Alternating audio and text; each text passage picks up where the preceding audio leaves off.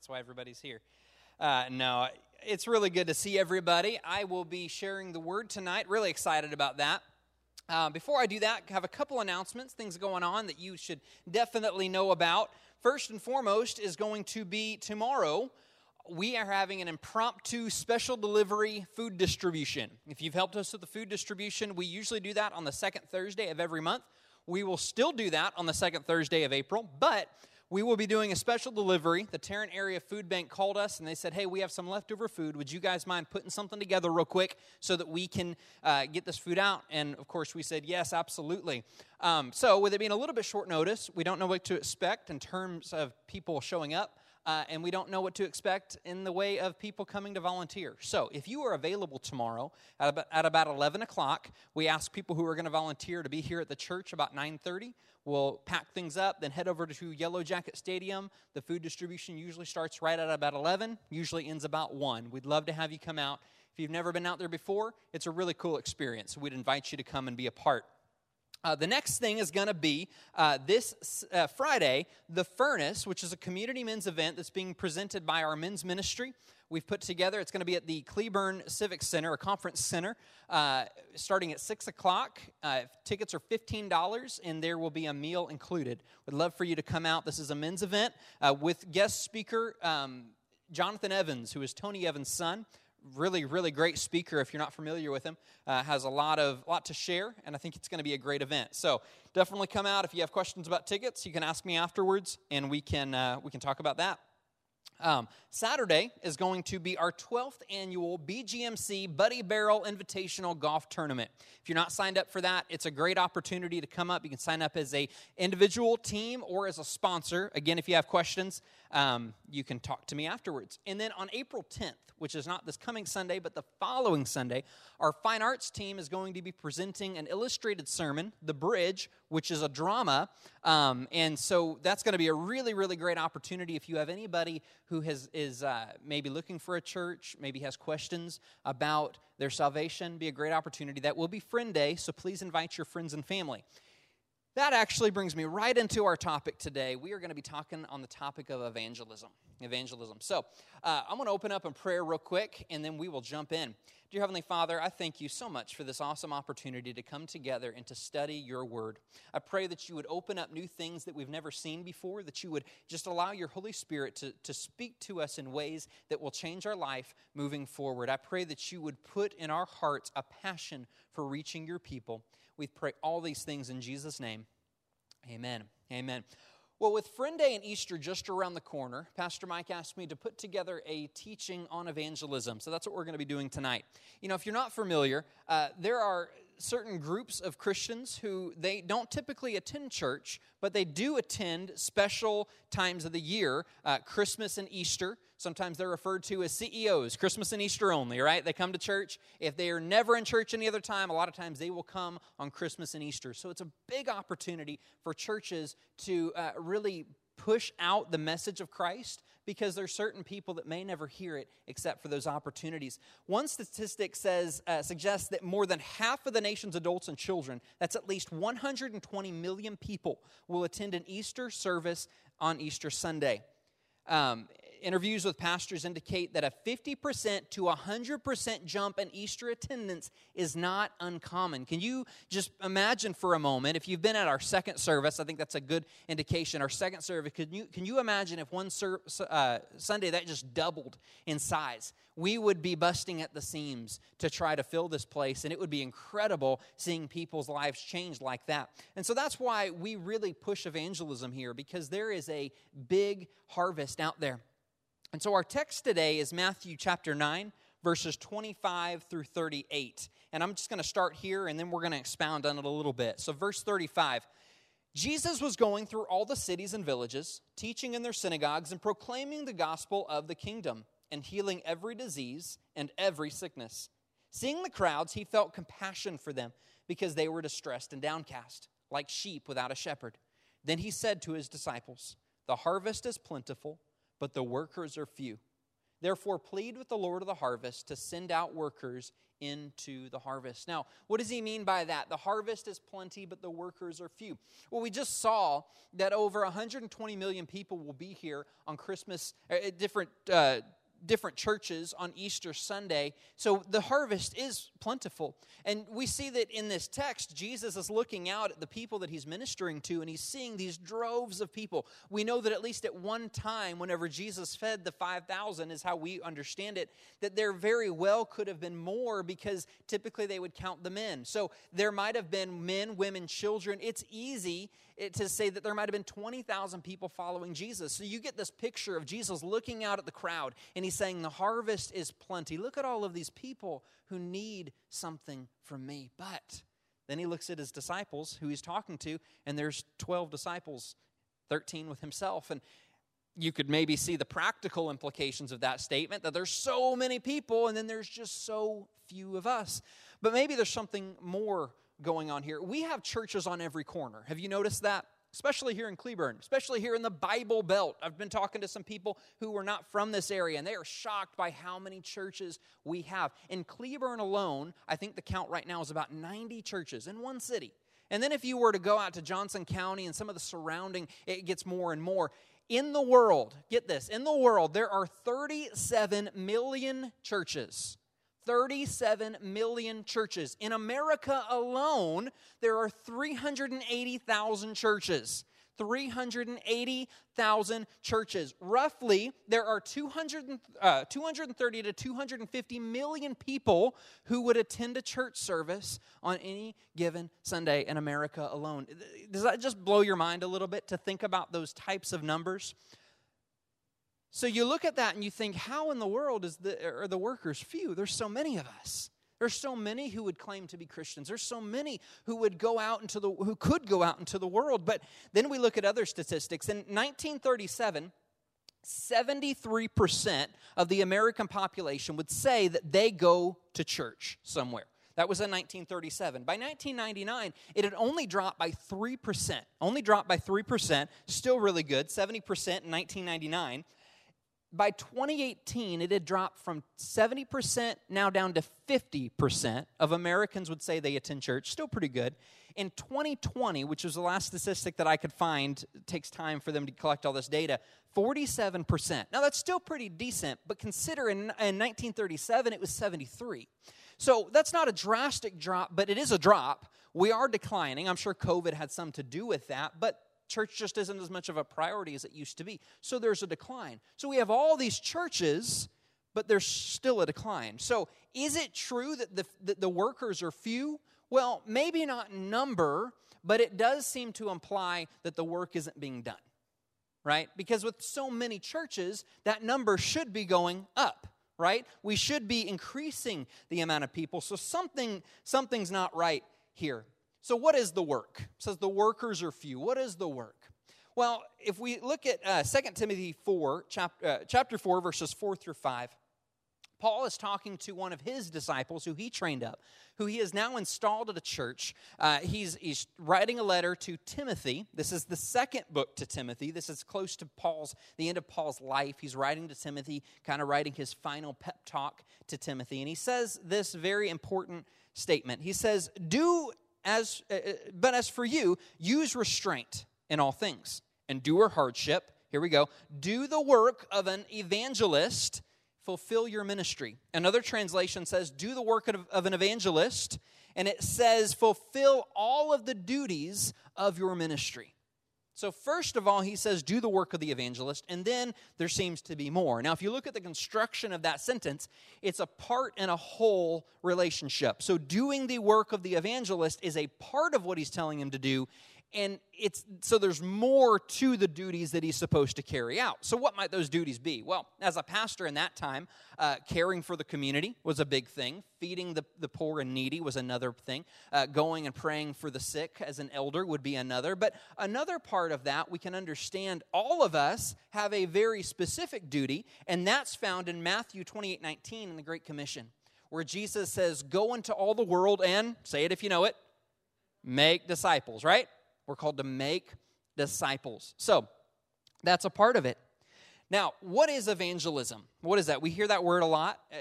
Raise your hand if you've heard that word before. I think most of us have. It's a pretty kind of a buzzword within Christianity. Evangelism, an evangelist, right? My dad was an evangelist. We traveled from church to church. In fact, I was doing the math the other day, and from the time that I was 4 years old till the time that I was 11, now we would travel from church to church each week. We lived in a 40-foot fifth-wheel trailer that lived on church parking lots. We would go one Sunday, pack up, go to the next church. People would ask us where home was. We'd point out there. That's where home was. We didn't have a home base. And so we would go. From the time I was 4 years old till the time that I was 11, my family visited over 200 churches. That was my childhood, seeing these churches firsthand. Whenever we moved to Texas, he became more local. But even in that, I was a part of, either on staff, attending, going to church, whatever it might be, at 16 different churches in North Texas alone. So we were a part of a lot of churches, and because my dad was an evangelist, he would go, he would preach a message of salvation, of revival to these churches. And so that's part of what an evangelist is. We might be familiar with a street evangelist, someone who stands, if you go down to Fort Worth, downtown Fort Worth, I don't know that I've ever been down there and not seen a street evangelist with tracts passing out to people, spreading the gospel that way. So that's what an evangelist is. But is that what Paul was telling Timothy to do, to travel around and preach or to stand on the street corner, or is there something more to it? Well, the Greek word that we translate as evangelism is the Greek word euangelion, which really just means good news, and specifically good news usually used around pertaining to a king. If there was a new king that had come, a messenger would go out and they would share the good news about this king. So that word was used when talking about the good news of King Jesus. What about an evangelist? It's the same root word, euangelistas, which means bringer of good news. Bringer of good news. So an evangelist is someone who brings good news. So when Paul says do the work of the evangelist, he's saying bring good news, but also fulfill all of your duties. So we could break that down. 2 Timothy 4:4-5 could say bring the gospel, make disciples.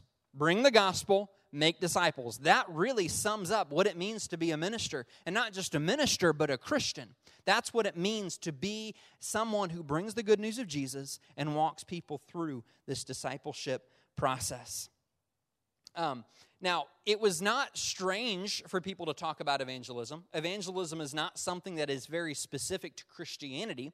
In fact, the Jewish religion actually had a form of evangelism. They would practice what was called proselytization. If you've ever heard of that before, whenever I was a chaplain, we were not allowed to proselytize, which meant we were not allowed to go and share our faith. It's just another word, really the same thing for evangelism, but that term kind of came from the way that they would practice it. It comes from the Greek word proselytos, which really just means stranger. Now, why was that significant? Well, the Jewish religion was wrapped around the idea that the descendants of Abraham had a special covenant with God. And so if you were born within a Jewish home, you were automatically grafted in to that relationship, to that covenant. However, if you were not a Jew, if you were not born into a Jewish home, a descendant of Abraham, which is most everyone in this room, including myself, we were all Gentiles, as it would have been called. We did not come from Abraham, unless maybe you did, but most likely they didn't. So if there were people who were not born into that lineage, they were called Gentiles or proselytos, which is a stranger. Now, they weren't just kind of outcast in that they couldn't be helped. The Jews did separate themselves from these people, from the Gentiles, because they felt that they were unclean. They were not God's people. They were not people of the covenant, people of the book. So they were unclean unless they went through the process of proselytization, okay? That process looked like this. Step one, you would be baptized. Which is what John the Baptist was doing. It was a baptism of repentance. It was not uncommon in that time. If you wanted to become a Jewish practicing person, the first step was baptism, showing that you were claiming, I am a sinner in need of a Savior. That Savior is God. I'm being baptized. The second step, though, became a little bit more challenging, and the second step was circumcision. Not a lot of people like to practice that one for obvious reasons. And so a lot of people would stop with baptism. They wouldn't go to the next step, which was common.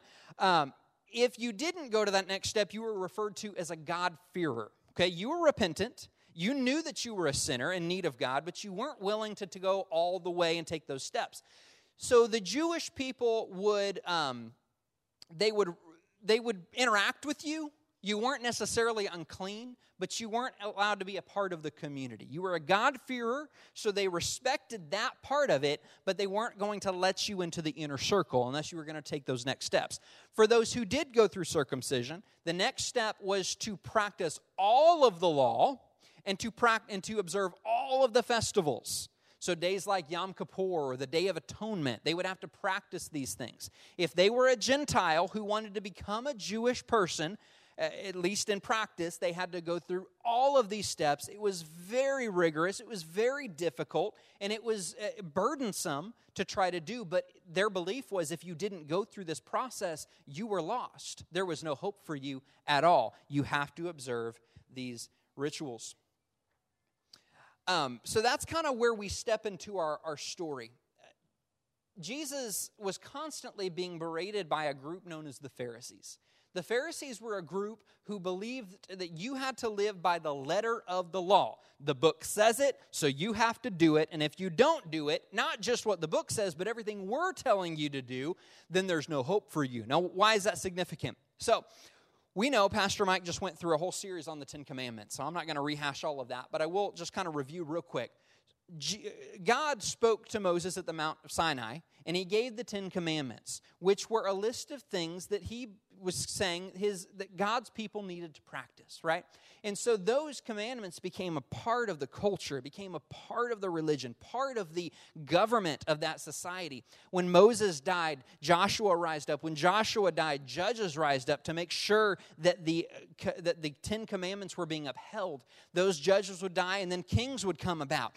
Saul being the first, then David, and then Solomon, and then the kingdom was divided, and kings would ensure at first that the law was being upheld, right? As we know from studying Scripture, that didn't always happen. And there was actually a time that they had forsaken the law so much that they lost it. Did you know that? They had lost the original, they had lost the law, and it was found in the temple. When King Josiah came to reign, it was found in the temple. Somebody said, we found the law. We didn't even know we lost it. They weren't practicing it. It had become so forgotten that it had been stuffed away somewhere. And so now they had to try to relearn what was happening. This is in 2 Kings, if you're interested in reading more about that. In 2 Kings, they found this, they began to practice it, but they kind of lost the original understanding of it. And when they went into exile, they really lost it because now they were practicing what the other nations were telling them to practice. When they were let back into their land, and Ezra was the leader, the one bringing all this together, he decided that they weren't going to make this mistake again. And so in Ezra's generation, they said, here's the law, we're going to follow it, but we don't want to make the same mistake again. So we're going to put what they would refer to as a fence around the law. These were actions and requirements that they had to follow in order to not violate the law. So one generation said, here's the law, but these are the stipulations that they're man-made, they understood that we are putting around. It would be like if there was something that I didn't want my 1-year-old son to have, so I would close the door to the room that it was in, right? And say, I don't want him to touch it, so he can't even go in that room, right? Well, then the next generation came along, and they said, no, I don't think that's good enough. So they created another system of commandments. So it would be like me saying, closing the room's not good enough. Now I'm going to close that side of the house, right? My son, I don't want him to break that thing, so I'm not even going to let him into that side of the house. Then another generation came along. They did the same thing. So now it would be like me saying, I'm not even going to let my son in the house because I don't want him to break that thing that's on that side of the house in that room because I don't want her to do that. And then it might be, then another generation came along, built another set of fences, and it would be like me moving my son out of the city because I didn't want him in the house, in the side of the house, in the room to break that thing. That was how things were happening. And that fourth generation of fences is a group known as the Pharisees, who now Jesus comes face to face with, which is why he's constantly coming up against them. Because they're saying, no, you can't do these things. And Jesus is saying, says who? Says you? That's something you made up. There's times in Scripture that Jesus will say, you've heard it said, as opposed to you've seen it written, or it is written. And most scholars believe what he's referring to are the things that were spoken by these Pharisees that God never spoke himself. In fact, if you go back and you understand what was actually given at Sinai, it was the word Torah. Torah as we'd know, but Torah in the Hebrew. And it doesn't mean commandments. It doesn't mean law. It's the teachings, the instructions. It wasn't a set of do's and don'ts. It was a list of instructions on how a people could be godly people, how they could reflect God. If you look at the 10 Commandments, really they were the Decalogue, the 10 sayings. They weren't do's and don'ts. They were a list of things that reflected the nature of a perfect God, Him calling His people to be perfect like He was. When He gave that to the people, it wasn't, don't do these things. It was, here is how you can live the life that I want to give you. Now, over time, just like we talked about, things got lost, they got forgotten. Man-made things became structured around that. And it became so significant, so bad, that when the Jewish people were under Roman law, the language had changed. Not many people spoke Hebrew like they used to. The common tongue was Greek. Just like today, the common tongue is English. It was Greek of the time. And they translated the original Hebrew Bible into Greek so that the common person could read it. They translated, that's what we call the Septuagint or the Septuagint, okay? When they translated the word for Torah, because it had lost its meaning so significantly, the Greek translators used the word nomos, which we would translate as law, and it was commonly used to depict a legal system. So this system had become so convoluted that they missed the idea of it being teaching, they missed the idea of it being instructions, and now they used it as a legal system, which in its essence, it was never completely intended to be. It was used to govern the people, but it was a teaching of how to be like God. Now, if you read in Galatians, the Apostle Paul, he refers to this, and he talks about the heart of the law. He talks about the intention of the law, what the law was actually about. And he doesn't use the word nomos. He uses the Greek word pedagogos, which is the Greek word for teaching or instruction. It was the idea of a person who would lead young school children to school so that they could learn. Now, in my opinion, I've done some study on this. In my opinion, I believe Paul, being a Greek scholar himself, I believe that he was showing that nomos was not the word that should have been used for Torah. It should have been pedagogos because it's teaching. It's not a legal system of commandments. It's a way that God was communicating to His people what they were supposed to do in reflecting His character. Now, why is that significant? I've taken a lot of time to get back to Matthew chapter 9 talking about evangelism, but it's very significant. Because the process that the Jewish people used for evangelizing and for proselytizing was not leading people to a place of heart change, it was leading to a place of moral conformity. It was bringing people to a place of saying, if you want to have salvation, here are the requirements that you have to fulfill before you can come to salvation. It would be like saying, before you can come into the hospital, you have to have a clean bill of health. Before you can have what we're offering you, basically, you have to have already found it, is essentially what was being said. Jesus came with a very different approach to evangelism. And we see that starting here in verse 1. I'm finally getting into Matthew here. Into verse 1. Getting into a boat, Jesus crossed over the Sea of Galilee and came to His own city. And they brought Him a paralyzed man lying on a stretcher. And seeing their faith, Jesus said to the man who was paralyzed, "Take courage, son, your sins are forgiven."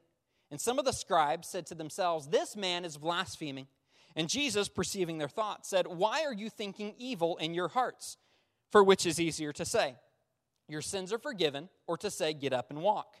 But so that you may know that the Son of Man has authority on earth to forgive sins." Then He said to the paralyzed man, "Get up and pick up your stretcher and go home." And he got up and he went home. And when the crowd saw this, they were awestruck, and they glorified God who had given such authority to men. Now, Jesus healed this man by faith, the faith of those bringing him and the man himself. Why did Jesus say your sins are forgiven?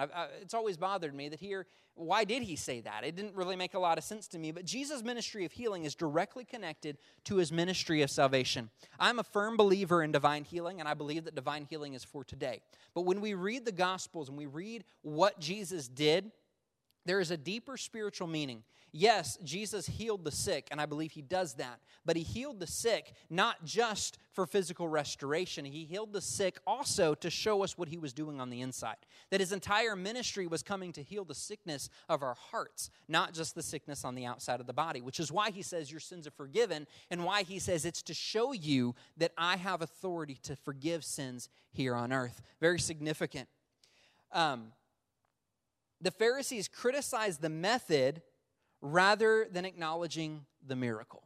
Now, I grew up, my parents lived in Meridian, Mississippi, and we would often go to the Brownsville Revival. If you're familiar with that, it was a Pentecostal outpouring that happened in 1995 and went on up into about 2000.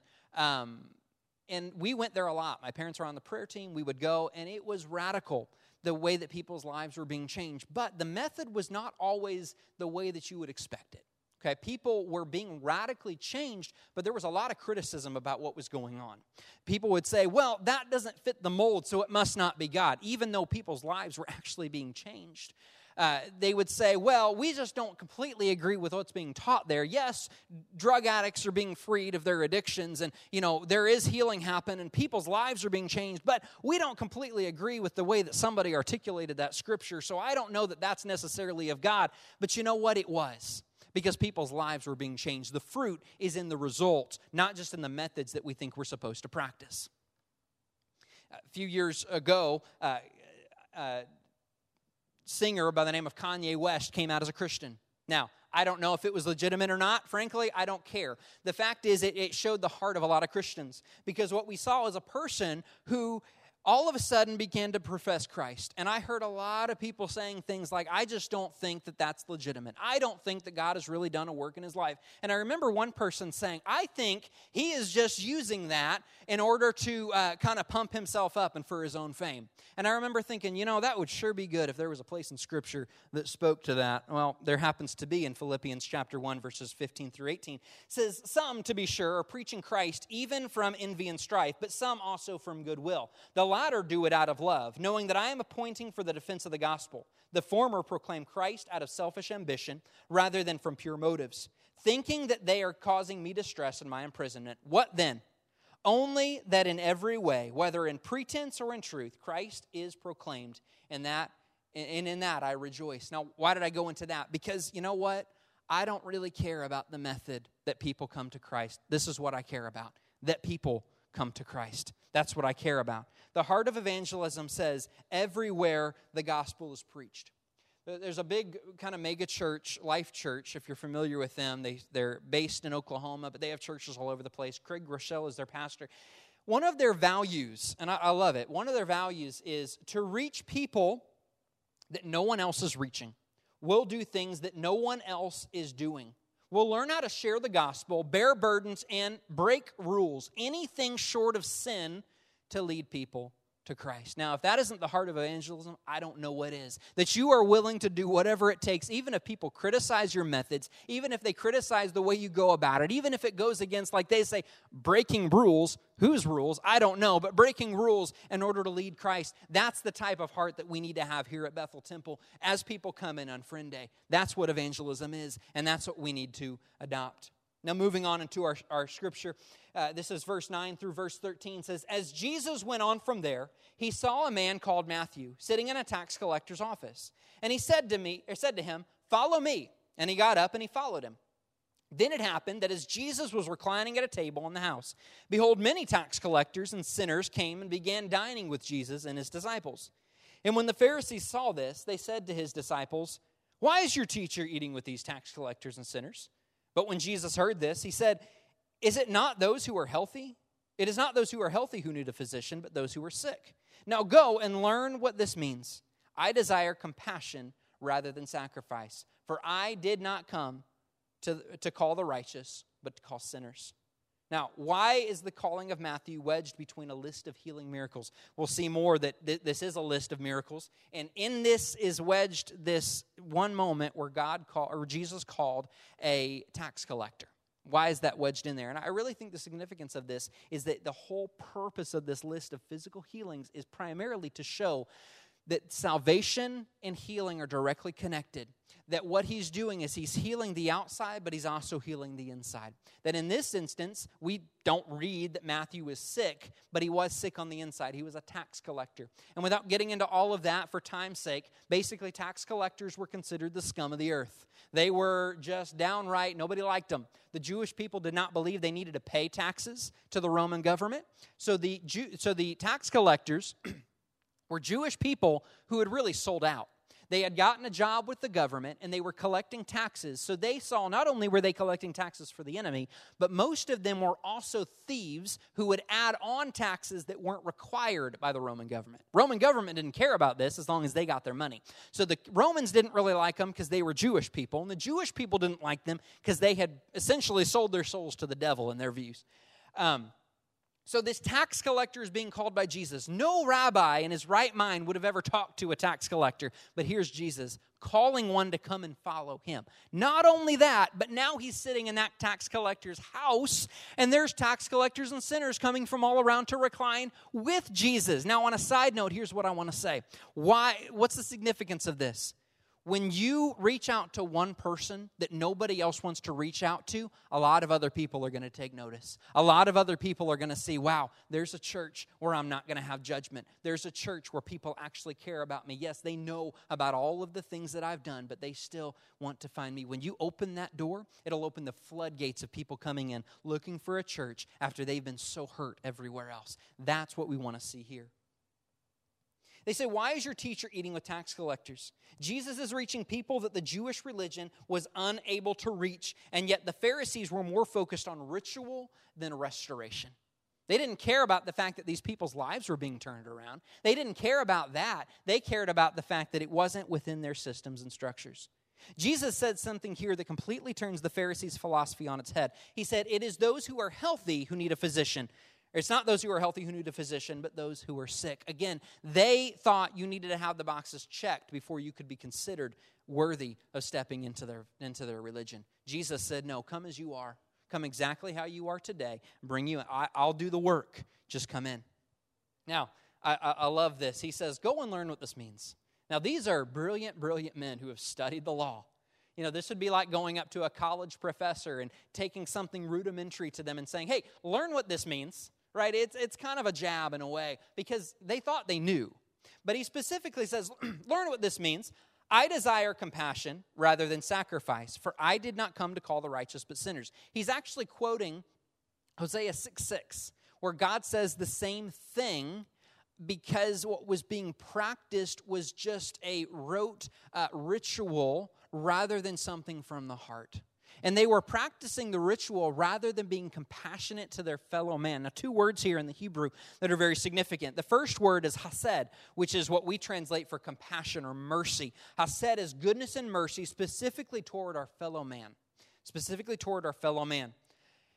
The word for sacrifice is alah, which is burnt offering. He says, I want to see compassion towards your fellow man, not this ritual that you've conjured up, not this thing that you do, trying to gain moral perfection before God. You've missed the point. The whole point of everything that I've done for you, everything that I've given you by calling you out of the world is so you could have compassion on the world, not just to stand in your own ego saying, look what we've done. We have burnt offerings and we do everything right. The Jewish people since Sinai have missed the point of the covenant. God wasn't just calling a people to act a certain way. He was leading a group of sinners toward purification of the heart. All throughout Scripture, even in the Old Testament, evangelism was a vital part of God's plan. Now, I could spend weeks on this point alone, but throughout the Old Testament, in the book of Psalms, in the book, and all of the Old Testament, in the Torah, in the Kings, Chronicles, all of those, there is a constant theme of evangelism. When God called Abraham out, when he called people out of Egypt, it was constantly with the idea that they would be set apart for the purpose of saving the world, not just to be set apart from the world. There's parts in Scripture all the time that talk about being a city on the hill. God called Abraham out so that he could be a blessing to all nations. The purpose of what he did for Israel was for the world as a whole, not just to have a people outside that he blessed and everybody else just fell apart. It was to say, look what happens when I take a people and I bless them. That's what you can have. And instead of opening the door and freely giving what the Israelites had freely received, they made it harder. They made it more challenging. They said, you can, but here's the hoops that you have to jump through. Here's the things that you have to do. You have to jump over backwards while gargling peanut butter and dance in a flaming hoop. They said, you have to do the impossible, even though we got it for free, because we just happened to be born into this family. We do that pretty often too, don't we? We've all been given a free gift, but sometimes we don't act like it. Moving on to verses 18 through 19. While he was saying these things to them, behold, a synagogue official came and bowed down before him and said, my daughter has just died, but come and lay your hand on her, and she will become alive again. Jesus got up from the table and began to occupy him along with his disciples. Now, really significant stuff. Could spend a lot of time digging into this. I won't. But a couple things I wanted to point out. This is a synagogue official. Now, the Pharisees, who were respected men of the word, respected men of the law, were challenging a rabbi that they considered to be heretical. And a synagogue leader comes up, runs right past them. He should be on their side. He's not. He runs right past them and goes to the man that they're criticizing and says, I need your help. Now, big thing there. He's siding with the enemy, and for all intents and purposes. Moreover than that, this synagogue official was a very respected man who would not, it doesn't say he just ran up and said, hey, when you have a moment, I'd like to have a meeting with you in my office. He bowed down before him, which was a sign of respect and reverence. No synagogue official would have ever bowed down before a lowly rabbi, a lowly teacher, yet he did. He humbled himself before this man, not only this man who's only a rabbi, but this man who's being basically on trial for heresy among these respected officials. He is pushing everything aside because he has a need. He doesn't care what he looks like. His daughter just died. He is coming to Jesus because there's something that he needs. It says, and behold, so he's on his way now. It says, behold, a woman who had been suffering from a hemorrhage for 12 years came up behind him and touched him, the border of his cloak. For he was saying to her, if she was saying to herself, if I only touch his cloak, I will get well. But Jesus, turning and seeing her, said, daughter, take courage. Your faith has made you well. And at once the woman was made well. Now, the hierarchy of Jewish society would not have allowed synagogues leaders to bow before rabbis or unclean women to touch a man, lame, blind, or paralyzed, demon-possessed people to approach a teacher. Now, this woman, scholars believe, she was basically having a menstrual cycle that lasted all month long, so it was continuous bleeding, which, based on the Levitical law, she would have been considered unclean all the time. And a woman who was going through that was not allowed to touch a man, because if she touched a man, she would make him unclean. Most men in that time would not allow a woman to touch them ever, for fear of becoming unclean. Yet this woman presses through the crowd. Because of her condition, she should have never been in a crowd of people based on the law. She came through and she touched this man. She broke every law associated with what she was going on because she had a need. And here's the point that I'm trying to make. Those who need Jesus aren't concerned with formality.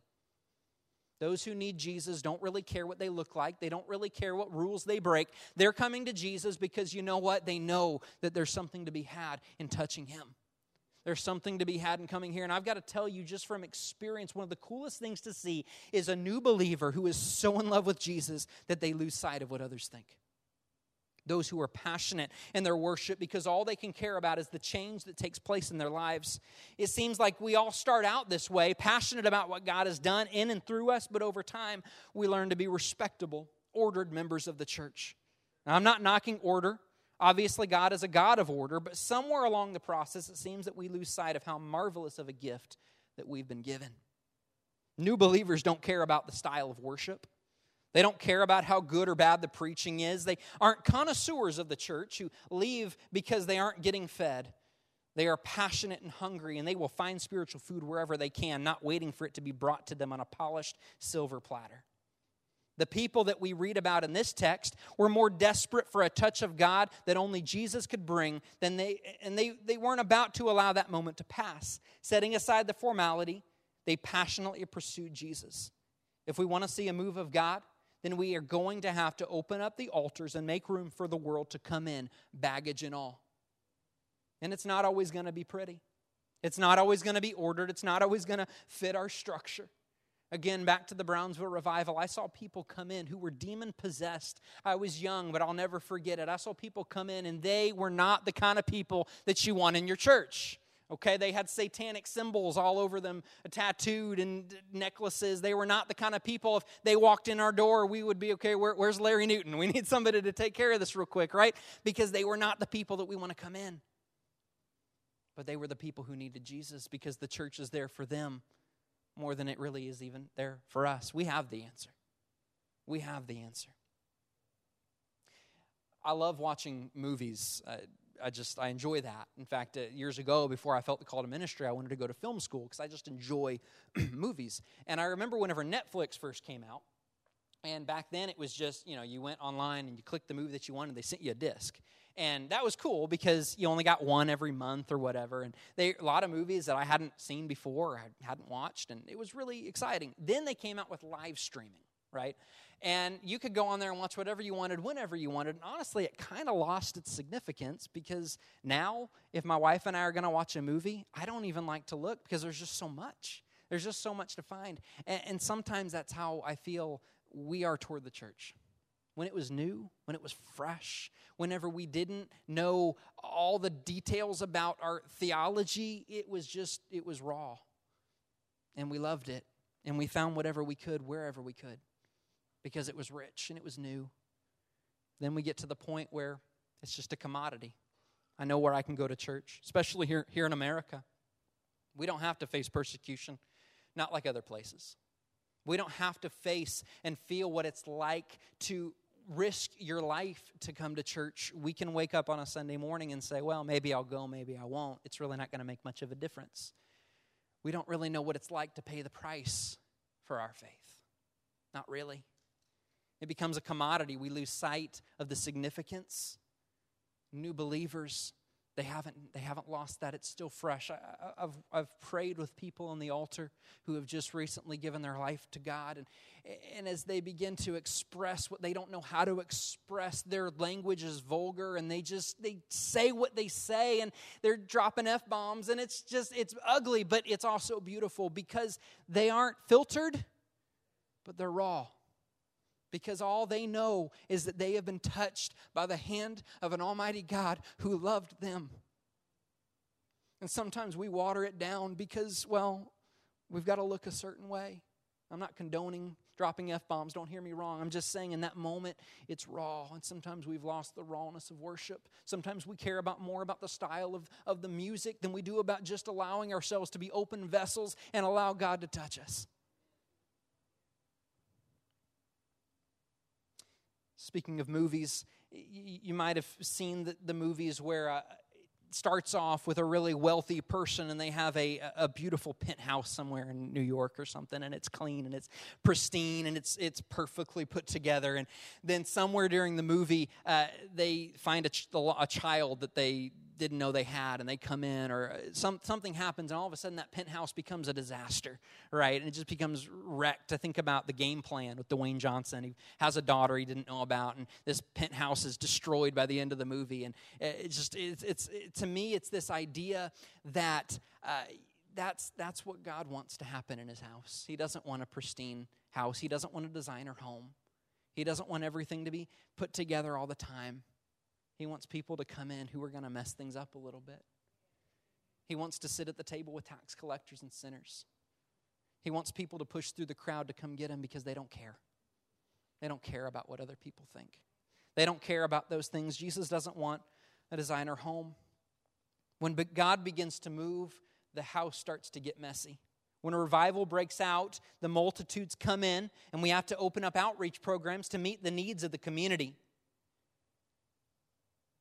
I'm thankful that what I'm about to share is not this church by any means, but I've been a part of churches where strange individuals would come in who need Jesus, and I would watch as the staff would draw straws of who was going to take them on to lunch because they were a little bit too peculiar, because their hair was pink and they had too many tattoos. I've gone to conferences where not an exaggeration, sessions were taught on how to keep your front row with the most attractive people.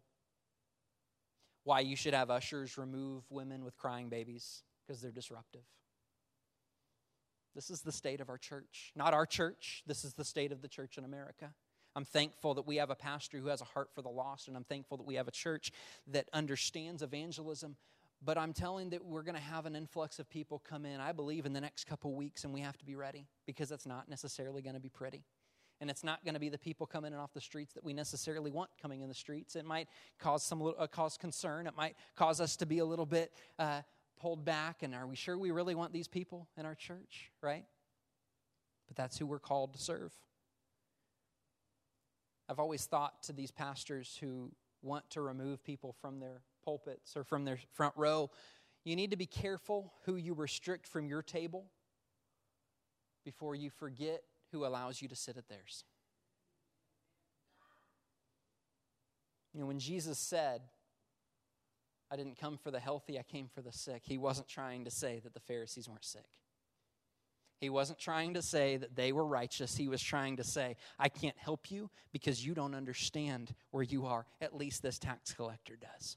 At least this tax collector understands the sin in their own life. At least they want to pursue something, and they aren't looking for a process. They're looking for a person. Moving on now back to our text today in verse 36 through 38. Seeing the crowds, he felt compassion for them because they were distressed and downcast, like sheep without a shepherd. Then he said to his disciples, the harvest is plentiful, but the workers are few.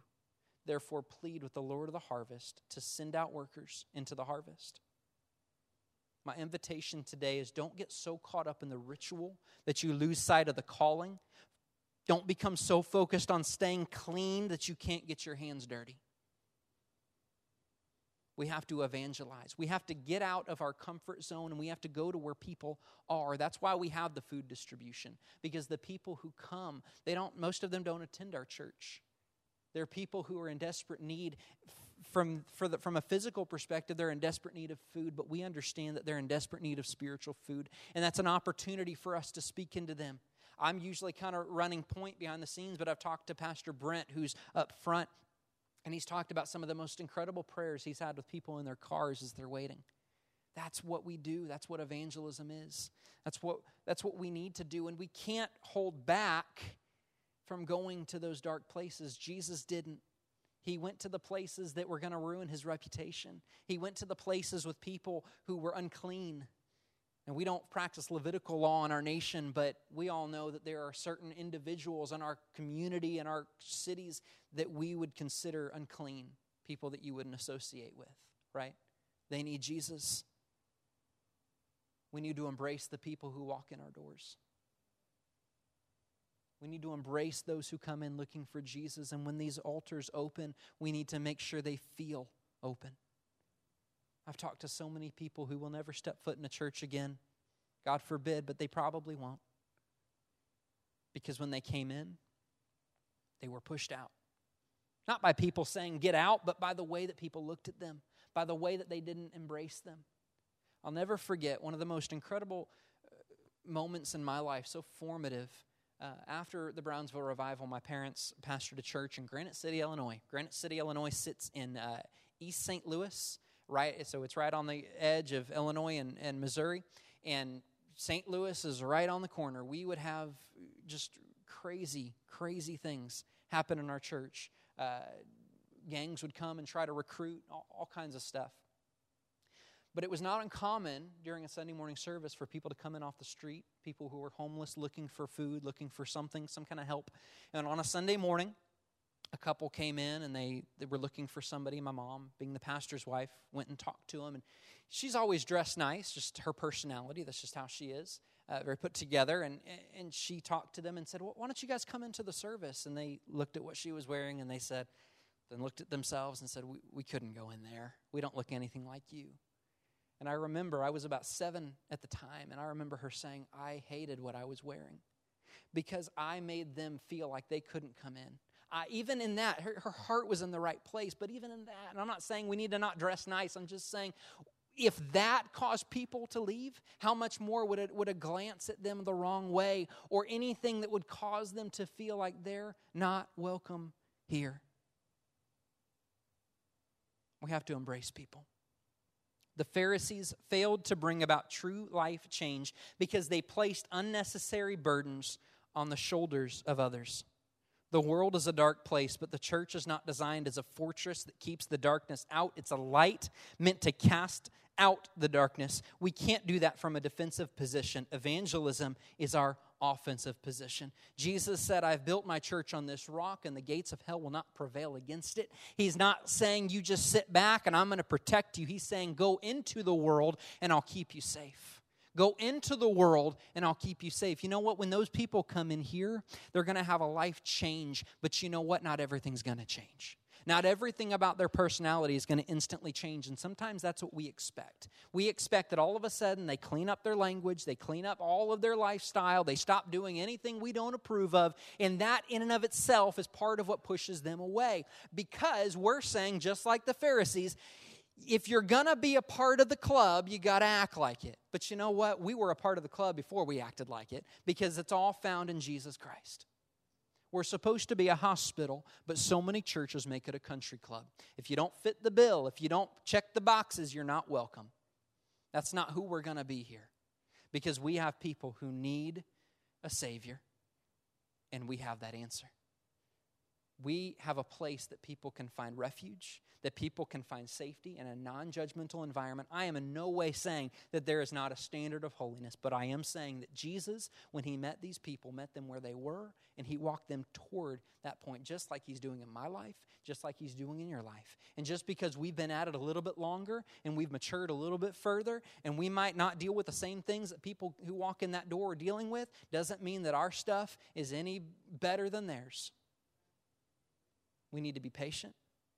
We need to walk them through. We need to be non-judgmental. We need to set an example. And we need to not be afraid that their sin is going to taint us, because that's not how it works. Jesus dealt with some of the filthiest people, but you know what? He kept his integrity, and so can we, because the same God who raised him from the dead is living in us, setting us free. So when they come in, we may not like the way they smell. We may not like the things they do. We may not understand the way they dress, but they are in need of a Savior just like me and just like you. Let's not get so caught up in the ritual and doing things right and maintaining our image that we aren't able to embrace the people who walk in that door. In the next few weeks, I truly believe, and Pastor Mike truly believes, that we are going to see souls that this church has never seen before. And I believe that wholeheartedly. And I believe this message was given to me so that we could come together and prepare for that and get ready to embrace those who need to be embraced. Dear Heavenly Father, I thank you for this incredible church here in Cleburne, Texas. And I pray that you would allow us to embrace the world the way that you want to embrace the world. I pray that you would give us your heart for the lost. You would give us your heart for those who need a Savior. That you would not allow us to push anybody away who needs to hear the message of your cross. I pray that you would check us if we are a little bit concerned about people coming in. That you'd check our hearts if we don't feel like someone fits the bill. I pray that you'd ready us for the harvest. You say the workers are few, and they certainly are. And I would say, here we are, God, use us. Use us to reap the harvest. I pray that this would be a welcome place to embrace those who need to be embraced. Help us to be patient, just like you're patient with us. Help us to live by the verse that he who started a good work in them will see it through to completion. Lord, I pray that you would continue to challenge our heart with this word, and that you would encourage us that even when it gets rough, even when it gets tough, that you're there with us. And this is what you've called us to do. I pray all these things in the precious name of Jesus. Amen. Once again, we will be having the food distribution tomorrow. If you're able to join us, we would love to have you there. It's a really cool experience, and we'd love to see you. If not, we will see you Sunday morning, and looking forward to it. Y'all have a good night. Speak the name of Jesus.